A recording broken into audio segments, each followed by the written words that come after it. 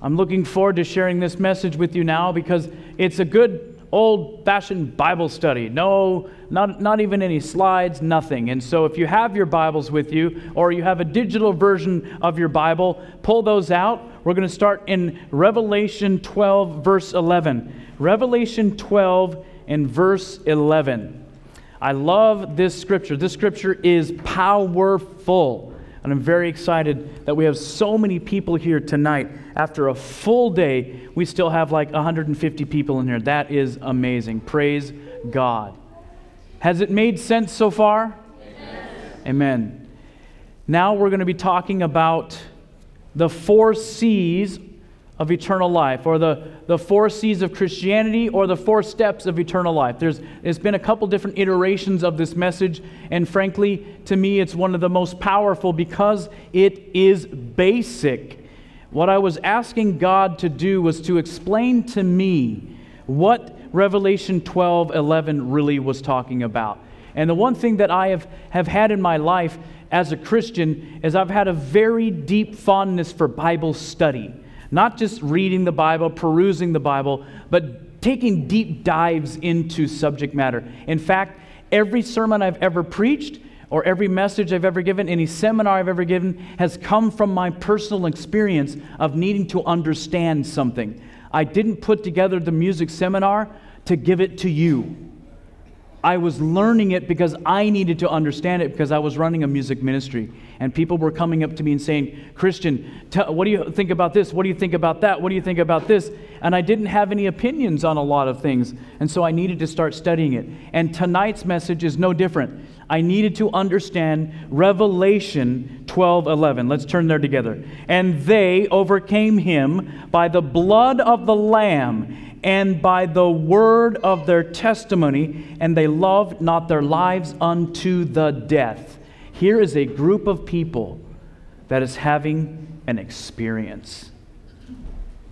And they, who's that referring to? This is still interactive. Us, right? And they, the church here, the people at South Bay SDA, and they, the church, overcame him. Who's that? Satan. They overcame the devil. Brother Phil, would you do me a favor and have Tyler come here for a moment, please? Thank you. He's in that hospitality room.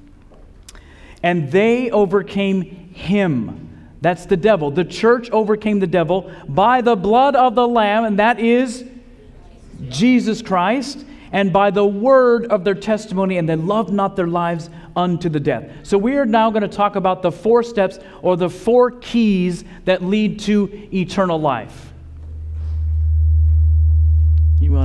Let's mute that one. There we go. The first C is connect. If you're taking notes, write down the word connect.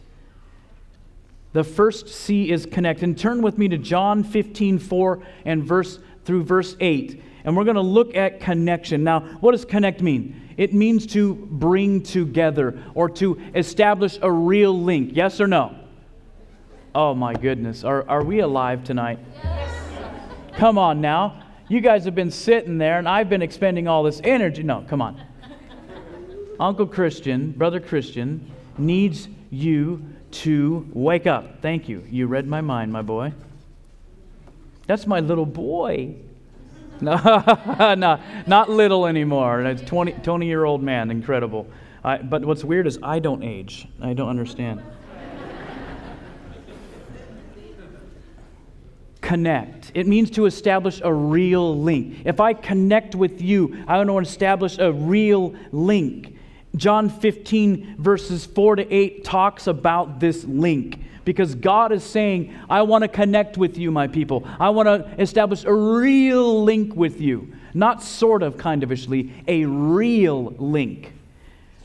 John 15 verse 4, abide in me and I in you. As the branch cannot bear fruit of itself except it abide in me. And no more can you except you abide in me. And, we don't always know what the words mean, like abide. And so I looked it up. I'm like, what does the word abide mean? Because I started doing a deeper dive on this scripture. And the word abide means to obey. It means to follow, to keep to stick to hold to. It means to act in accordance with, continue, and persist. So what I want to do is continue to read through verses 5 to 8, and I want to supplant some of those words, the word abide, with some of the modern day terminology here. I am the vine, and you are the branches. He that holds to me, and I in him, the same bringeth forth much fruit. For without me you can do nothing. You see, here's the promise. Jesus says, I'm the vine. My feet are firmly planted in the truth. And you're the branch. And I will graft you into the vine. And if you are receiving your nourishment from me, if you are receiving your spiritual blood through me, and my blood is coursing through your veins, then you're going to bring forth much fruit.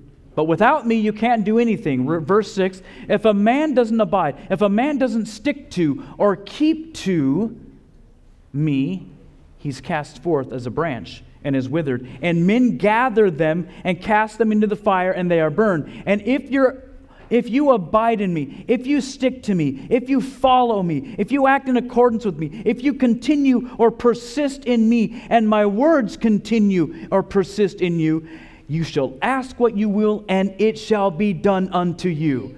Amen. There's the condition. If I'm in you and you are in me, ask what you will, and it shall be done.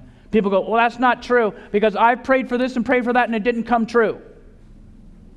Well, friends, if it didn't come true, then it wasn't of what the Lord wanted for you. Amen? Because, now listen, don't miss the point. If God is living in me, and I'm living in Him, and I am surrendering my will to Him, then I'm not going to ask anything outside of His will. Amen? So therefore, if I'm truly being moved by the Holy Spirit, and the Spirit of God is working in my life, and I'm being led by that, I'm not going to pray a frivolous prayer that won't be answered by God. Amen? Amen. You're not convinced? Yes. Verse 8. Herein... let's see. Oh, that's right. Verse 8. Herein is my Father glorified. This is how God's glorified, that you bear much fruit, and so you shall be my disciples. So God is glorified by the fruit in our life. That's what it said. That's how we glorify God, through our fruit. What kind of fruit do you have in your life? Is it real fruit from God? Or is it a GMO type of fruit? Has it been genetically modified by the world? Think about that. Is it the pure fruit from the Holy Spirit living in your life, and you're bearing that fruit? In other words, you have the fruit of the Spirit: love, joy, peace, temperance. Against such there is no law, right? So the reality is God can reproduce His beautiful character through us. He's talking about His character reproduced in us. What a beautiful fruit, amen? But unfortunately, some people, it's like they're on and off again with the Lord. And that has a problem with the connection that we have. And as we learn today, what the devil's trying to do is just, frankly, this is it: to tarnish or disconnect us or inhibit that connection with the Lord. That's it. Because he knows if he can disconnect us, the entire Christian experience comes tumbling down. Did you know that? Without a connection, you cannot overcome. Without a connection, the fruit you have, it stinks. Isn't that true? So the only way to bear Christian fruit, godly fruit, is to be connected to Jesus, the vine. The only way to overcome, we find in James 4:7. Let's turn there. James 4:7, submit yourselves therefore to God. Now this is what I would call a spiritual equation. Anybody like math here? No. That was very emphatic. That was the loudest answer I heard all day. I actually like math. I like mathematics. It bends my brain in good, healthy ways. When I was young, actually, my stepdad, you heard that story of the evil guy, he was going through college again, or not again, but for the first time and taking night courses. And they had a big, thick algebra book in there. And I just cracked it open and I started going through it, and I taught myself algebra. And I started going into algebra 1 and 2 and into deeper algebra. And I actually got beat because I made him feel like he was an idiot. But you know, I'm just telling you that because I've loved mathematics all the time since I was a young boy. This is a spiritual equation. James 4:7. This plus this equals this. That's what an equation is. It's unique because it has an equal sign, and on both sides of the equal sign it must equal, right? Are you with me this evening? Yes. Amen. I know this has been a good long day, but let's put those little thinking caps on for just a little bit longer. Amen? Amen. All right. James 4:7. This plus this equals this. Let's look at it. Submit yourselves therefore to God. Resist the devil, and the devil will flee from you. Amen. This is what it means. This plus this equals this. Notice what it starts with, though. What's it start with? Submitting. It doesn't, listen, Adventist, it doesn't start with resisting. And that's where we are sometimes.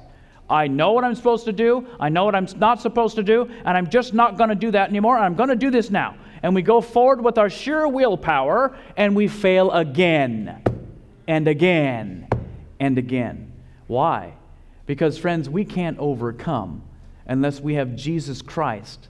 And Jesus Christ is now allowed to work in my life the moment I submit. Amen?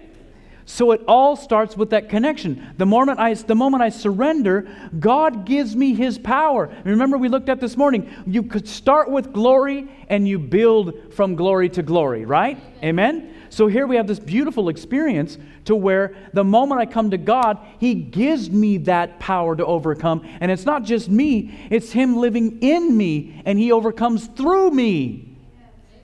Yeah, see, I don't think Adventists get this.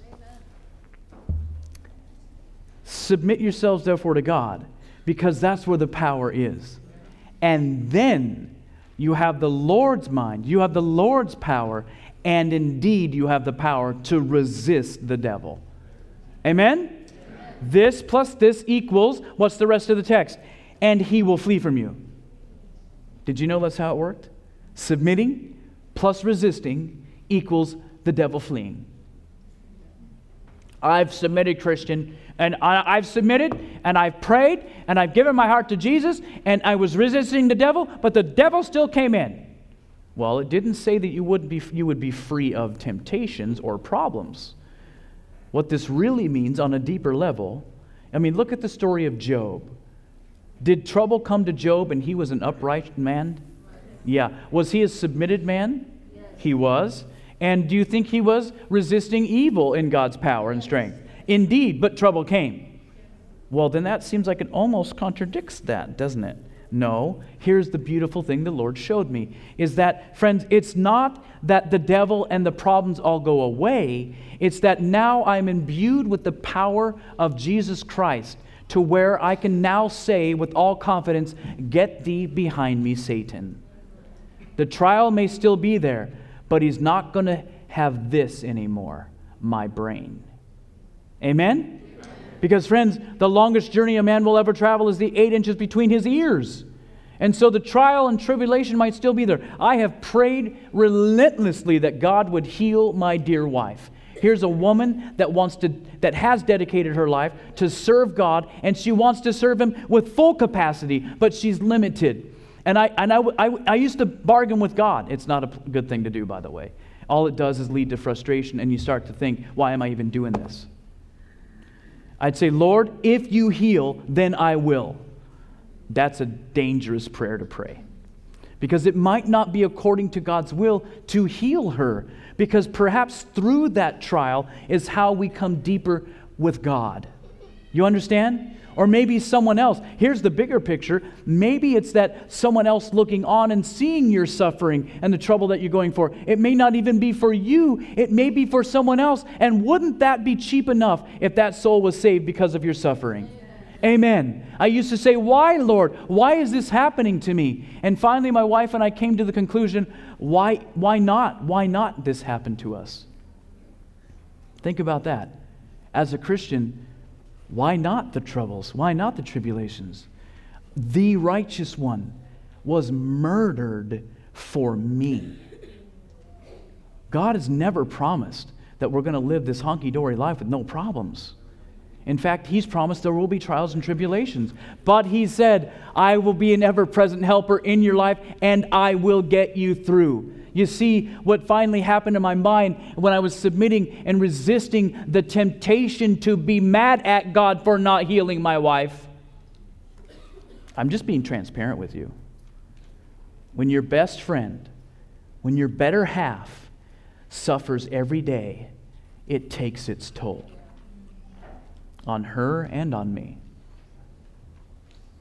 And so the devil was starting to win. I mean, this has been 9 years, almost a decade now. We thought, yep, we're going to get this. Yep, we're going to do it. Oh, 8 laws of health, we got this. Oh, man, we're already halfway there. We're going to beat this. And we beat it, but she still has the residual problems. Does that mean that the devil is winning? No. It means that we live in a sin-filled world where there is sickness and disease. But guess what? My joy is intact. That's a miracle of God. My joy remains. Because the devil has fled from here. You understand? The trouble, the problem's still there, but it's not pulling me down like it once did. That's what it means. Submit yourselves to God. Resist the devil, and he will flee from you. So how do we connect with God? The first C is connect. How do we connect? Prayer, absolutely. Prayer, is that a good way to connect to God? Yes. Absolutely. How else do we connect to God? Reading His Word. Oh, what someone just said, one person said prayer, the other person said reading the Word of God. Friends, you know what that means? That's two-way communication. For any relationship to work, you got to have two-way communication. Amen? Wives, am I right? Do you need to hear from your husbands?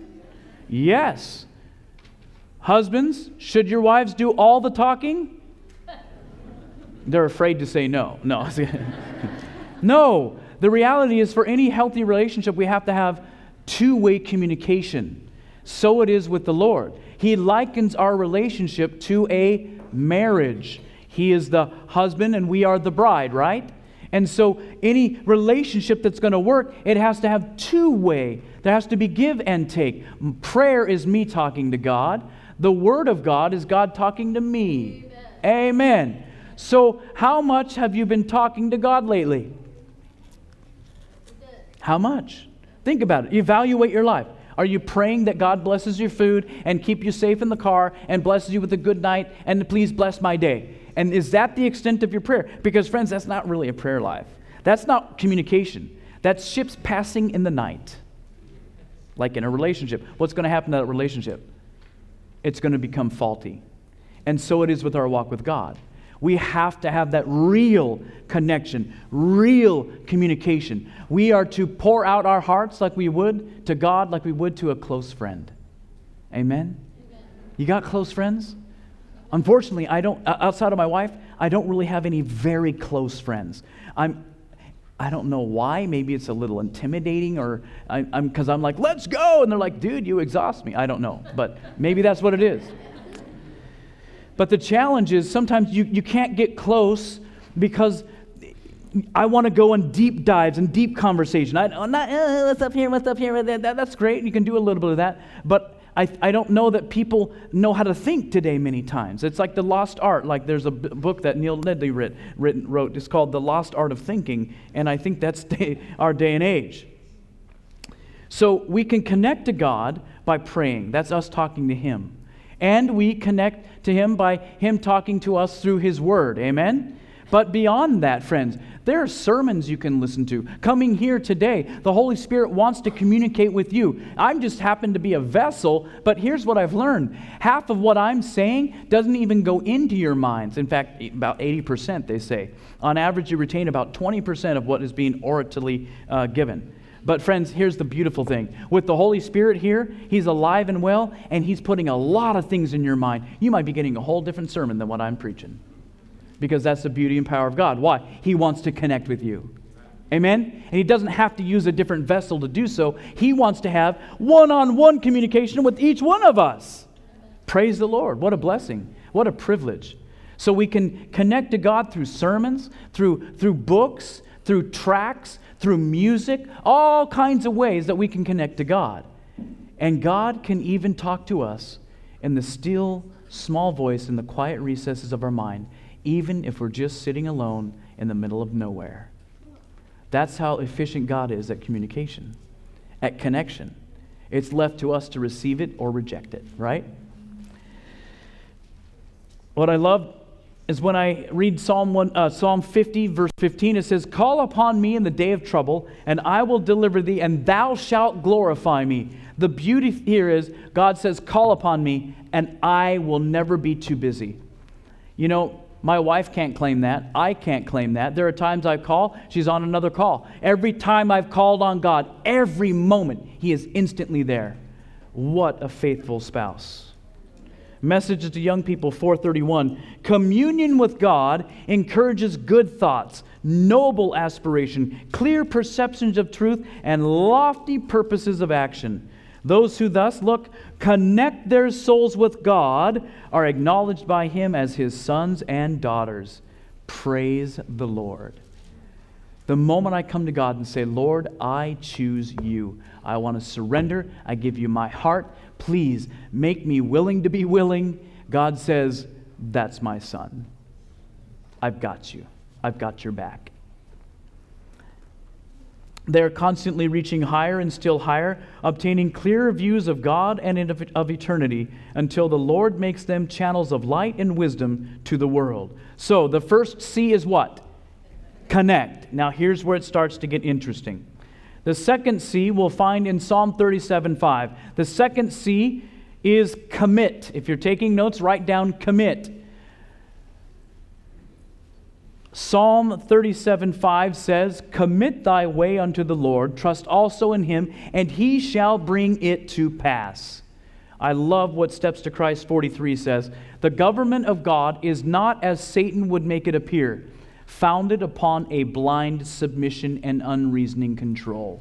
There are many denominations, many religions out there that are just saying, you have to believe in God and believe what He says no matter what. No, my God says, come and let us reason together. Amen? Reading on, it appeals to the intellect and the conscience. He says, come now, let us reason together, is the Creator's invitation to the beings He has made. Isaiah 1:18.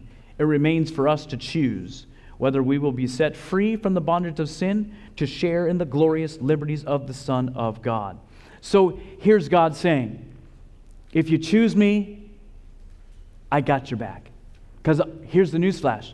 I've already chosen you. I already want you, He says. It's up to you to choose me. And God says, come and let us reason together. When I first met Kobe, I walked up to her and I said, hi. I said, what's your name? Hi, Kobe. My name's Chris. Will you marry me? Do you think that's what I said? No. If that's what I said, what should she have done? Run the other way, right? Why? Why is that why should she do that? Because I was not engaged previously in what phase? Think about the first C, the connection. You see, I was asking for a commitment before the connection. Amen? That wouldn't work. Why? I don't know her. I don't know who she is. I don't know what she likes, what she dislikes. I don't know what her character is all about. So God is the same way. He's not asking us to make a commitment before a connection. Amen. So it's left to us to discover who God is. Is the Lord Himself worthy of a relationship with us? Will the Lord be careful with your heart? Can you trust Him? Does He have good things for your future? What has He done to help you in your life? What will He do? What is He doing? And what provisions has He made for your salvation? You see, when we study the Word of God, we start to see the beauty of God, and then we say, oh, I want to give my heart to God. I need you. I want you. I desire you in my life. And now I make a commitment based on the connection. Make sense? Remember, this is a relationship. You cannot go up to someone and say, marry me. They would never, in their right, if they said yes, you don't want them anyway. Because something's up. Why would they say yes? Well, maybe because you have money, or maybe you're super stud muffin handsome or whatever. No. If they're saying yes on those surface levels, they're not going to go deeper, my friends. They're getting involved in a relationship for the wrong reasons. You have to have a vital connection. I am not connected to God because I just want to be saved. I've chosen to connect to God because I want to be like Him. I admire Him. I admire God. Do you admire your Father in heaven? Amen?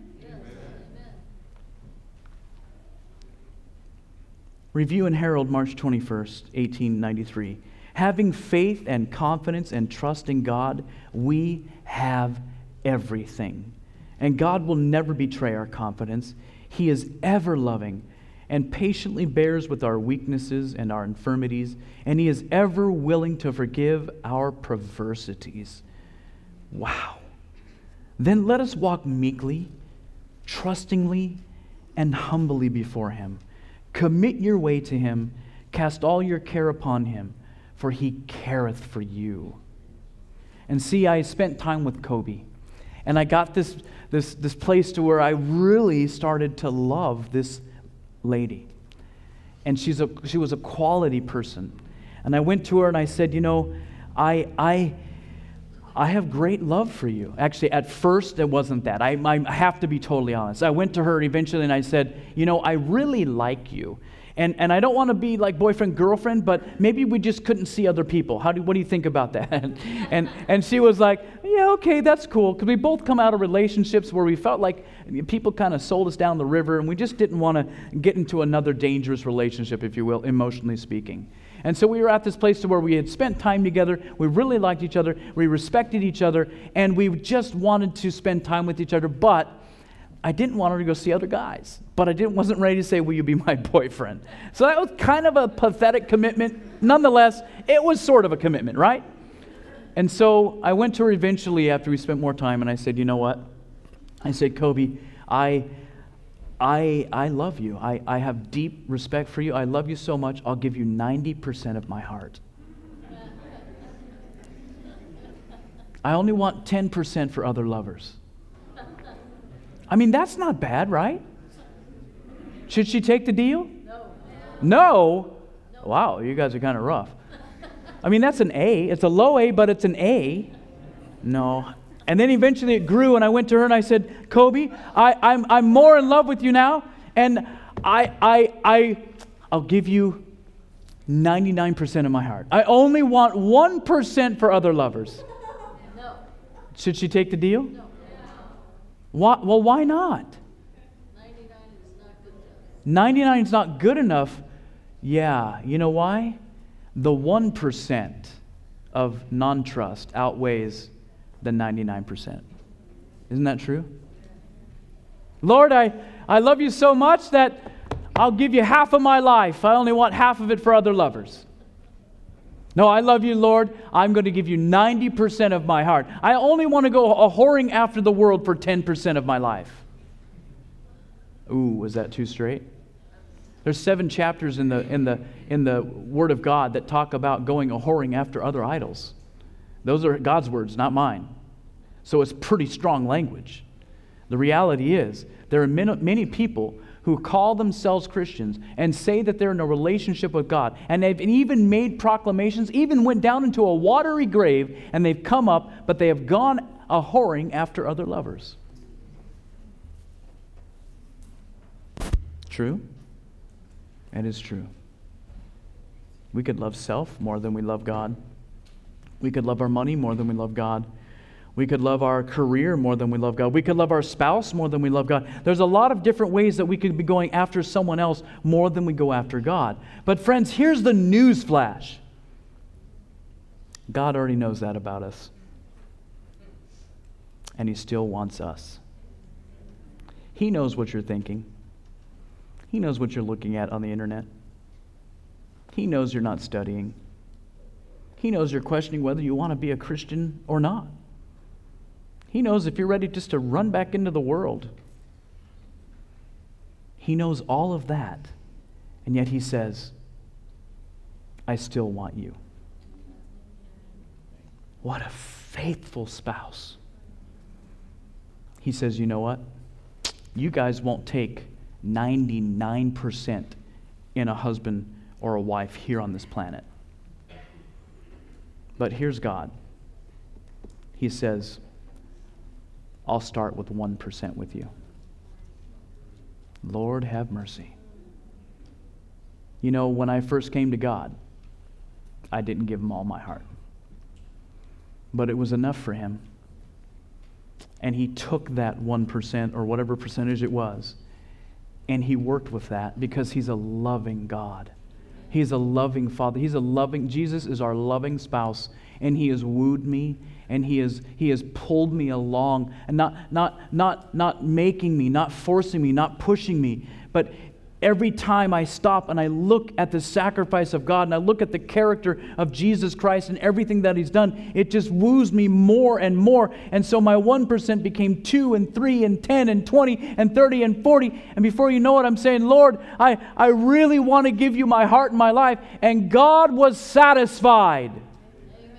Yet He's not satisfied. Because He wants to take us all the way. You know, the 144,000 at the end of time, they will have that 100% commitment. Amen. Where are we now? I don't know. But here's the beautiful message. I might be, here to say this is it, right? The 144,000, that's that 100%. I'm somewhere in here, but I have given my heart. I have submitted, and I say, Lord, here am I. I'm connecting with you. I've made a commitment to you based on a wonderful connection with you. And I say, Lord, please, Father, continue the work that you have begun in me. Continue the work you've begun in me. And God says, I will get you there. But should anything happen to you, my son, the righteousness of Christ covers you. That's really good news in my life. And wherever I am in that, it's not about my righteousness, but it is about growing. It's about Christ's righteousness. And God looks at me now through the righteousness of Christ, and I am freely forgiven, and I am justified, never sinned. Amen. That's good news tonight. That is the gospel of Jesus Christ. And here is our Father. And because He doesn't force us, and because there's not retribution right now like it used to be in the old days. I mean, the earth swallowed people up. Fire came down from heaven. All kinds of things. God doesn't work that way. I kind of wish He'd go back to it. And seriously, to like, okay, but He doesn't want to scare us. And I understand we're under the new covenant and all this wonderful stuff. But the reality is, because God is such a gentleman, because God is so tender and wooing, and He's not forcing, we forget that we are in stakes for our eternal destiny. The devil is playing for keeps, and we think we have all the time in the world.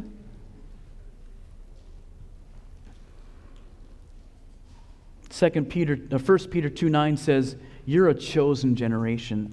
You are a royal priesthood. You are a holy nation, a peculiar people that should show forth the praises of Him who'th called you out of darkness into His marvelous light. I love God, friends. And I can stand here before you saying, I'm not a perfect man, but I'm telling you, I'm more dedicated and committed than I've ever been in my life. And that should be every day we are more and more committed because we are more and more connected. Amen? Amen. Yes. We love Him because He first loves us. I love Zechariah 13:9. Love it. They shall call on my name, and I will hear them, and I will say, it is my people. Do you want to be my people with God? It's my people. And they will say, the Lord is my God, and as for me and my house, the Lord is my God. And if it seem evil unto you to serve the Lord, Joshua 24:15, choose you this day whom you shall serve. But as for me and my house, we will serve the Lord. You see, God has chosen you. Have you chosen God? I don't care if you chose God when you were 15 years old. Did you choose God today? Amen? Because I die daily. Salvation comes every morning that I wake up. I have a brand new day. Lord, forgive me for my sins that are past. Help me. No, I'm trying to reword my phraseology when I pray even now. I don't ask God to help me anymore. I ask God to live through me. Because it makes it as though, okay, Jesus is up there, and here I am, and God's going to dole out some of His glory to help me be some sort of success on this planet. No. What God is trying to picture here is that He wants to intimately become interwoven in our lives and live through us. That's a whole different experience. I don't pray. I'm learning to not pray. Lord, please help me to do this. Help me to do that. Help me to... No. Even in your prayers, you need to be careful. You know, I had a friend of mine that was saying he had severe problem with pornography. And he would pray, Lord, please help me not to look at naked ladies and help me not to do... And in his prayer, they're flashing in his mind and he's sinning in the prayer. How do you pray about that then? Oh, you don't even talk about the sin. You say, Lord, you know my struggles. Lord, give me your pure eyes. That's a different prayer. Amen? You're not focused on the sin. You're focused on Jesus Christ, the one that solves the problems in our life. Does that make sense? This is fundamental truth, my friends. It has radically revolutionized my walk with Jesus Christ. Wherefore come out from among them and be separate, saith the Lord, even from all of those lovers, separate to live above all the things of this life. I love Review and Herald, May 28th, 1889. I love this passage. Oh, let us think of the goodness of God. Let us tell of His power, sing of His love. Let us commit our souls unto God as a faithful Creator. Stop worrying, stop fretting. God will help us to live above the things of this life and give us an abundance of good things to think about and talk about. Let us come into the presence of Christ. He is cleansing the heavenly sanctuary. Let us enter there by faith. Provision has been made for our cleansing. A fountain has been opened for sin and uncleanness. Ask in faith for the grace of God, and you will not ask in vain. I was so pleased when I attended ASI this past summer. And I was there in Florida, and they handed out a book to all of us registrants. And it was a beautiful book, and I've read it multiple times, and I'm going to keep reading it, probably till Jesus comes. And it's talking about a personal revival and reformation, and it's about our greatest need, and that of the Holy Spirit. Friends, there's nothing else you need in your life more than the Holy Spirit, period. And what we're talking about is being filled with the Holy Spirit, connected and committed. Amen? Let's move on to the third C. So, if you are connected, it will build your commitment. And if you're connected and committing, guess what comes next? You will be commencing the work of God. Amen? The third C is commence. Are you awake? Is this making sense? Yes.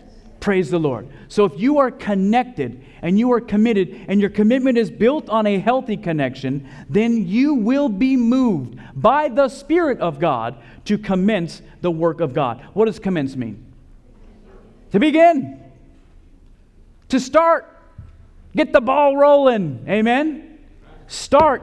Go. Embark. Get the project off the ground. Get the ball rolling. Notice this. Connection, action word. Commitment, action word. Commencement, action word.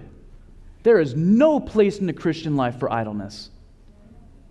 Let's get off our rusty dusties and get out there. Amen? Have you ever read Matthew 28:19? Yeah? What's the first word? Go! If you're connected, so you say, and you're committed, so you say, why aren't we commencing the work of God? Oh, wait a second. If I am connected,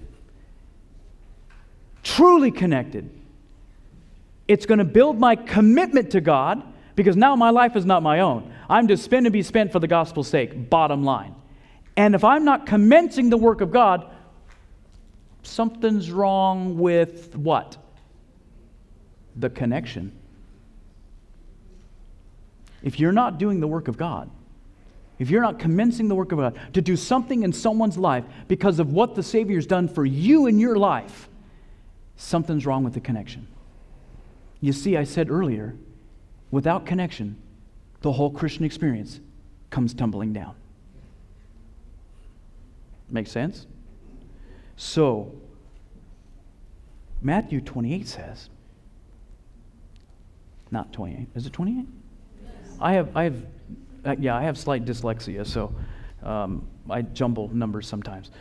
Matthew 28:19 says, "Go ye therefore into all nations," right? "Baptizing them in the name of the Father, Son, and the Holy Ghost." So here's the church today. By the way, have you ever been to a race, a running race? I used to run track when I was in high school. I pole vaulted, and I did the 440 low hurdles. And we would get into these things called starting blocks. And they go, "Runners to your marks." And we get there, and of course I'm like kind of tight today, but here's the thing. I would get here, and you would put your feet in these blocks. Here's the line right here. You get your little fingers all lined up, and they'd say, "On your mark, get set." So you get on your mark, and then you get set. You go like this, "Go!" And that gun goes off, and poof, you go as fast as you can. Fly like the wind. And today, the church is like this. On your mark, get set.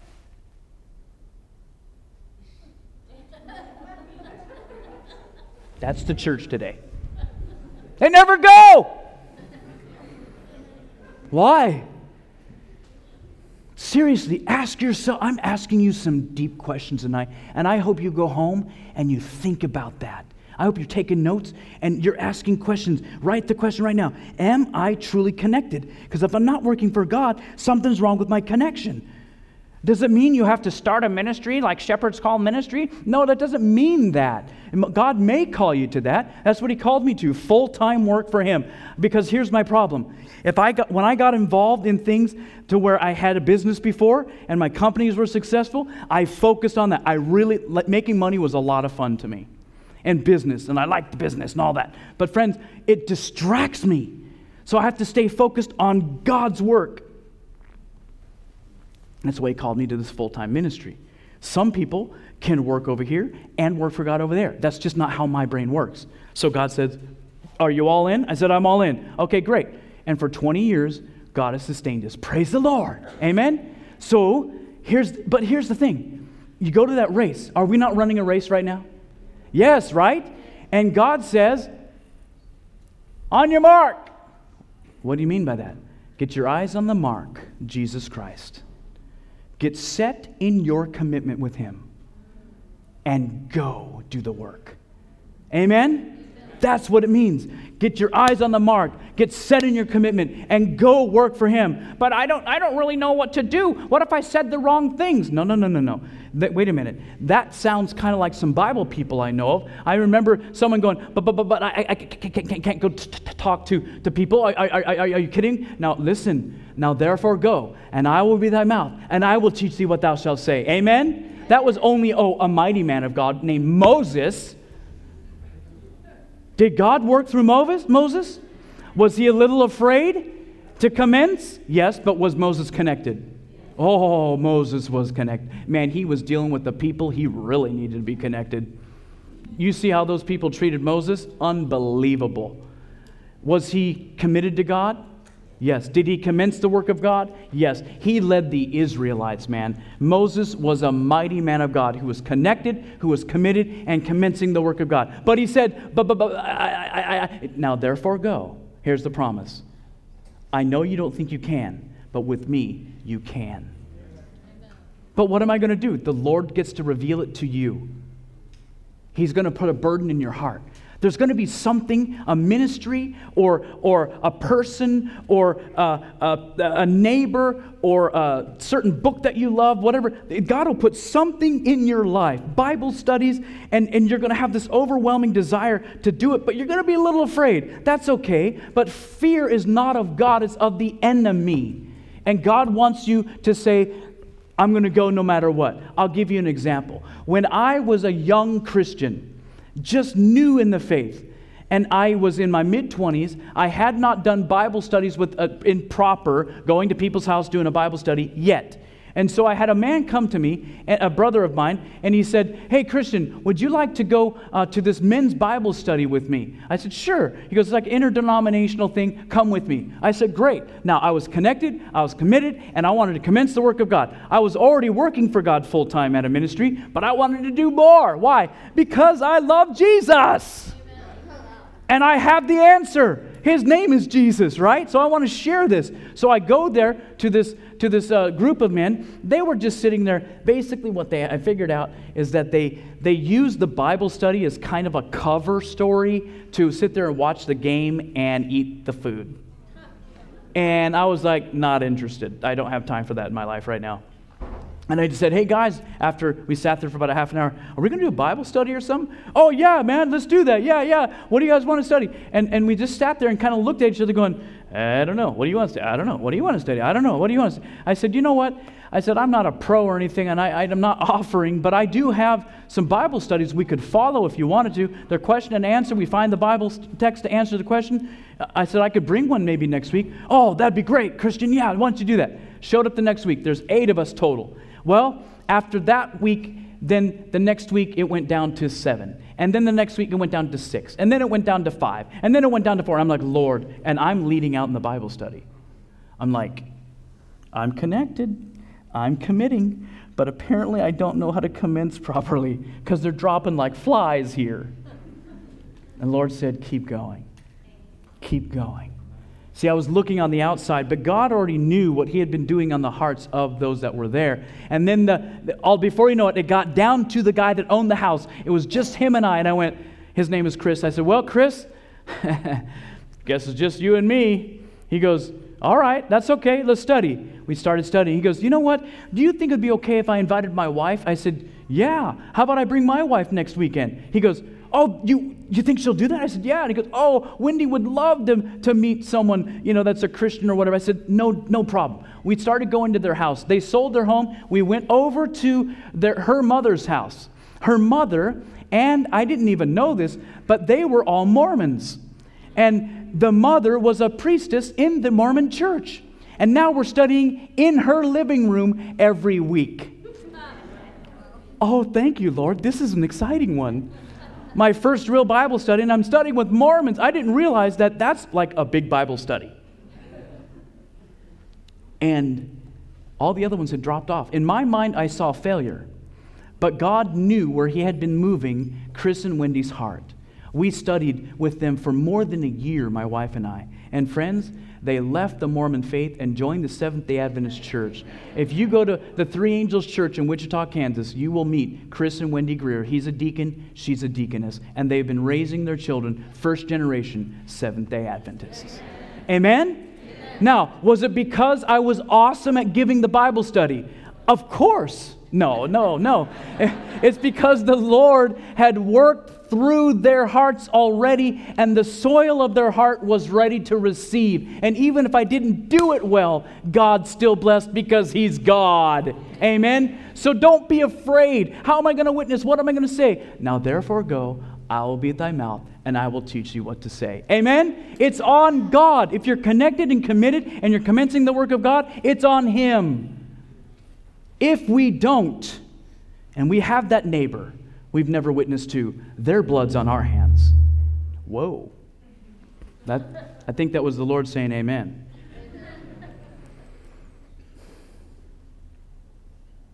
but I'm afraid. I mean, how will people treat me? It's dangerous these days, to visit people. And what if they say no? Every word of God is pure. He is a shield unto them that put their trust in Him. But what if I fail, Lord? What if I disappoint you? What if I don't do this right? For I know the thoughts that I think toward you, Christian, saith the Lord, thoughts of peace, not of evil, to give you an expected end. You see, friends, when we go forward with a connection and a commitment and commencing the work of God, and we are connected in that vital way, then you cannot fail, because it's God working through you, and God does not fail. Amen? You see, what I learned is, even coming and preaching all Sabbath long, it's not about me. It's about God working through a willing person. And really what it is the Holy Spirit called you here. You're still here at 7:42 at night. And some of you got here at like 9 o'clock this morning. You know what that is? That is a soul responding to the Holy Spirit. That's good stuff. That's good stuff. God bless you. So, Kobe and I decided, as I went to her and I said, I love you. I want to be with you. I'm 100% in. And the moment I said to her, will you marry me? What I was saying was, nobody else on this planet gets to have me. Amen? And when she said, I will, what she was saying to me is, I love you and I trust you and I will give you all of my heart, and only you gets all of me. Nobody else gets that. Amen? That's the kind of commitment that you need to have. People will say, oh, you're so lucky. You have such a great marriage. Oh, friends, I have a phenomenal marriage. I've been married for 22 years, not one fight. And it's not because I'm a doormat or she's a doormat. It's because we have a very deep love that's centered in Christ, and that awakens a deep respect for one another. We are each other's best friend. Don't settle for anything less, single people. Choose wisely, treat kindly. I didn't get it by accident. I chose wisely. She didn't get me by accident. She chose wisely. And together, when God brings a man or woman together that He can bless, it becomes explosive. When the devil or self brings people together, it becomes subtractive and like a cancer. Am I right? As an ambassador, Review and Herald, December 16th, 1884, we're almost done. As an ambassador of Christ, I implore you to commence your work intelligently. Pick up the raveling ends, bind them off for time and eternity. It is not too late yet for wrongs to be righted, and while Jesus, our mediator, is pleading on our behalf, let us do our part of the work. Love God with all thy heart and thy neighbor as thyself. If you are truly connected and you are committed and you are commencing the work of God, when you see those people around you, you cannot but tell them about Jesus Christ, because, friends, you have a love for your neighbor. And when you have a true love, a godly love for your neighbor, you're going to tell them, even though it might be kind of embarrassing, oh, they're going to think I'm a Jesus freak. Praise the Lord. If that's what I am, sign me up. I'm a Jesus freak.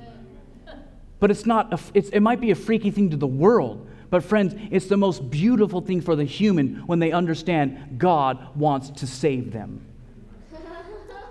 Amen. That brings joy to my heart too. So Kobe and I made a commitment to each other, and we went forward in our relationship, and we've been greatly rewarded in this wonderful marriage. What if I was connecting to her, and I had made a commitment to her, and I never followed through commencing my life with her? I see people do it all the time. They never take that leap of faith. And there will come a time with the Lord where you're connected, you're committed, and you're going to have to take that step of faith and that leap forward and commence the work of God. The last C, the fourth step to eternal life is conquer. What does conquer mean? So let's back up. What's the first C? Connect. The second C is commit. And the third C is commence. And the fourth C is conquer. Friends, if you're connected and you are committed and you are commencing the work of God, you will begin to conquer in your life like you have never experienced. Why are people not overcoming? Because they're not mastering the basics. And the challenge we have is a lot of Christians are satisfied with a mediocre experience. They're satisfied with like this preschool experience in Christendom. You see, for me to have to go and convince people to put off satanic music is kindergarten Christianity. Did you hear what I said? Seriously. We're literally questioning whether or not we need to put away worldly things. And so we're stuck and we're in this minor league, yet we all want to be part of that great team that ascends to heaven. Friends, it boils down to, are you going to be serious about your walk? Let's stop making mountains out of molehills. Literally, to give up the things of the world and of the devil, that should be a no-brainer. And indeed, wait a second, it is for the connected, the vitally connected Christian. Because when you're vitally connected, the things of this world grows strangely dim. So if you are not having this heart to where you want it to fall out of your life, what that means is, listen, all that means is we go back and work on the connection. That's it. Amen? It's just about the connection.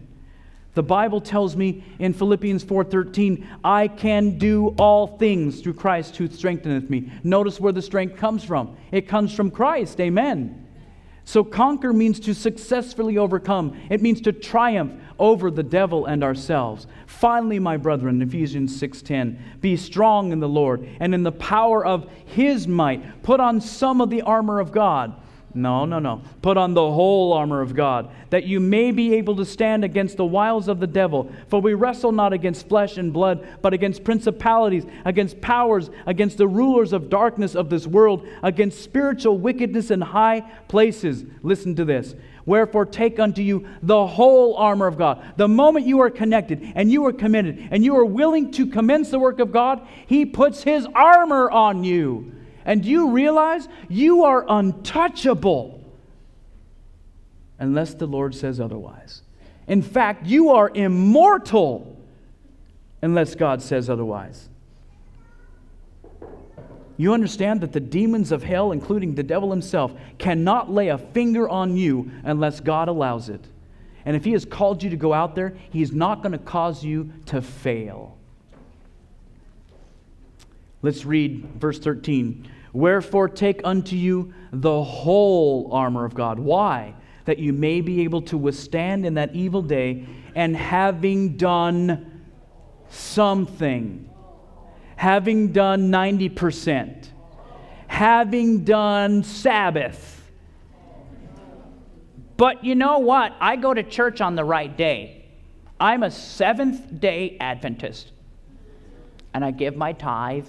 And I support different ministries. And I warm my pews. And I have a church position too. Friends, that's not what God's calling us to. That's all fine and that's all dandy. God's not looking for Seventh-day Adventists. He has a bunch of them. He's looking for 7-day Adventists. Amen? In other words, they're not holier on the Sabbath because they have been connected to God for 6 days a week. And when they come to worship God, they're able to worship God because God, you've been in a spirit of worship your whole week. And now when you come to the sanctuary, you don't want to be entertained. You want to worship Him who died for you. 7-day Adventists. I wish that was our name. We are the 7-day Adventists, and we worship on the 7th day. But we compartmentalize, and we'll go live like the Babylonian world for 6 days a week, but we're holy on Sabbath. Oh, can you sense my urgency? Can you sense it? Why is God laying this on my heart? Because, friends, I believe we are at the threshold of eternity. I'm not just giving you lip service. Look around. Let's get connected. Let's get committed. Let's commence the work of God so we can overcome all things and go home as conquerors above all. He says, wait on the Lord in Psalm 27:14. Wait on the Lord. Be of good courage. He shall strengthen your heart. Wait, I say, on the Lord. So Kobe and I, we connected. We committed. We commenced. And we conquered all others in this world, and I am only hers, and she is only mine. And if I can do that with a person here on this planet, it's an illustration of what can happen with a soul connected to God. What a beautiful picture. Let's turn back to our opening scripture, because, friends, the 4 C's are in this one scripture. The 4 C's in one scripture. Oops. Can somebody do me a favor? And Ethan, could you go get Tyler for me and tell him to bring me my phone?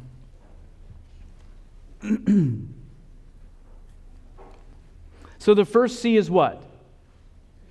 Connect. The second C is commit. The third C is commence. And the fourth C is conquer. So let's look at it this way. Here's the basic illustration.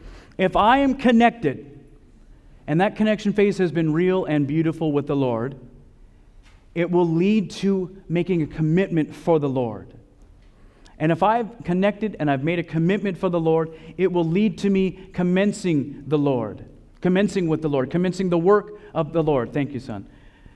And friends, if I'm connected and I'm committed and I'm commencing, then friends, I will begin to conquer in my life. And isn't that what we all want? But you see, if you're not having victory in your life, what does this tell you? Yes, that's right. It means we just simply back up and work on the connection, because the connection will reestablish the commitment, which will reestablish the commencing of the work, and we begin to conquer again. This is what's called Christianity. You get it? And all 4 C's were found in Revelation 12:11. And they overcame him by the blood of the Lamb and by the word of their testimony, and they loved not their lives unto the death. Let's break it down. And they, who's that? That's us, amen? And we overcame. Oh, overcame. What C is that? Conquer. And we conquer the devil by the blood of the Lamb. We believe in the sacrificial blood of Jesus Christ, and His life, His blood flows through us. And so they, the church, conquered, overcame the devil by their connection to the Lamb and by the word of their testimony. What C is that? They're commencing the word of God, the work of God. They're telling what the Lord has done in their life, and they loved not their lives unto the death because they were fully committed. Amen? Oh. Philippians 1:6. Being confident of this very thing, that he which hath begun a good work in you will perform it unto the day of Jesus Christ. Amen? And if the Lord would so bless, I really probably shouldn't do this. Tyler, can you bring... Oh, wait. I want to sing a song if I can, okay?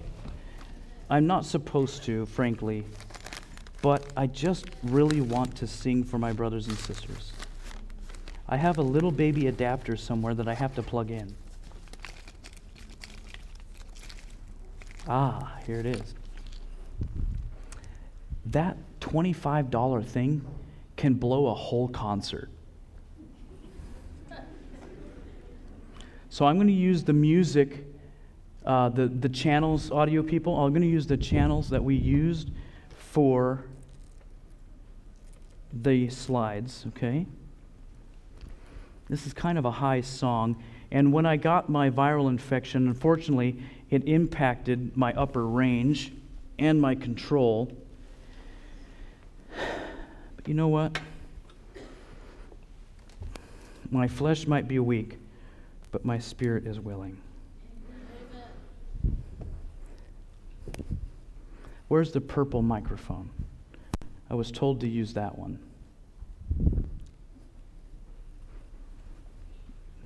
It's where? At the piano. Okay. Excellent.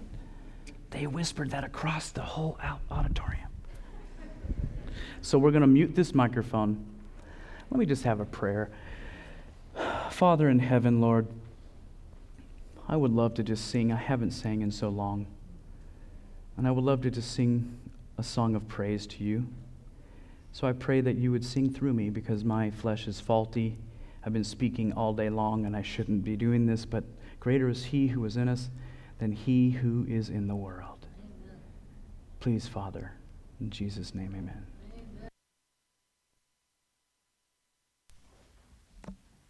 Nice picture, Tyler.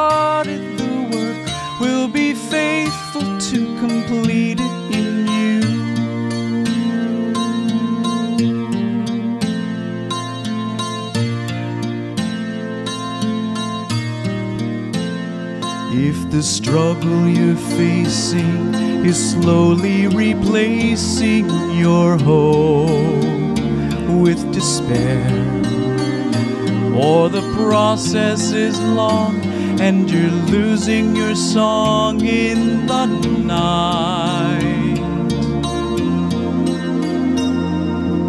You can be sure that the Lord has His hand on you, safe and secure. He will never abandon you. You are His treasure, and He finds His pleasure in you.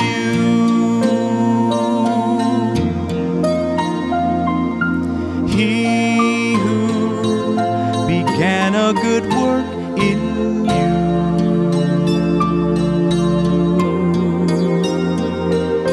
He who began a good work in you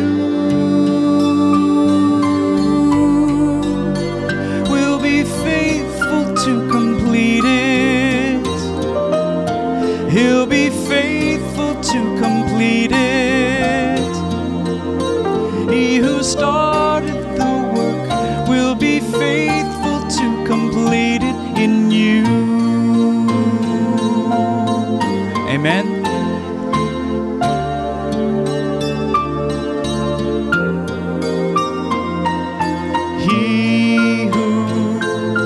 Began a good work in you will be faithful to complete it. He'll be faithful to complete it. He who started the work will be faithful to complete it in you.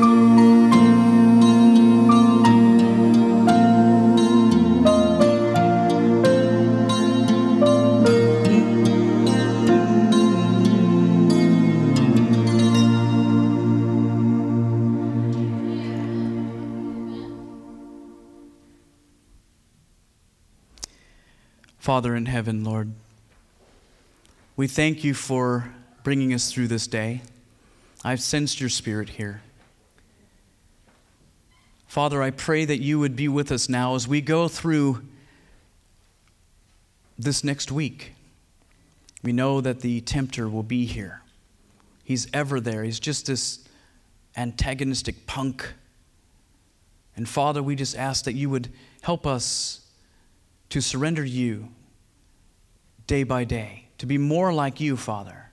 Live out your life within each one of us. I give you permission to live out your will through my life. I give you my heart. Take it, Lord. I can't even give it. I just say take it. And Father, I pray that you would change me from the inside out. Help us not to major in externals. I pray, Father, that you would be with each soul that's here, each home that's represented. And Father, fix us. Please come soon, lest we all perish. Help us, Father, to be ready, to be ready, to be ready. Lord, we love you and we need you.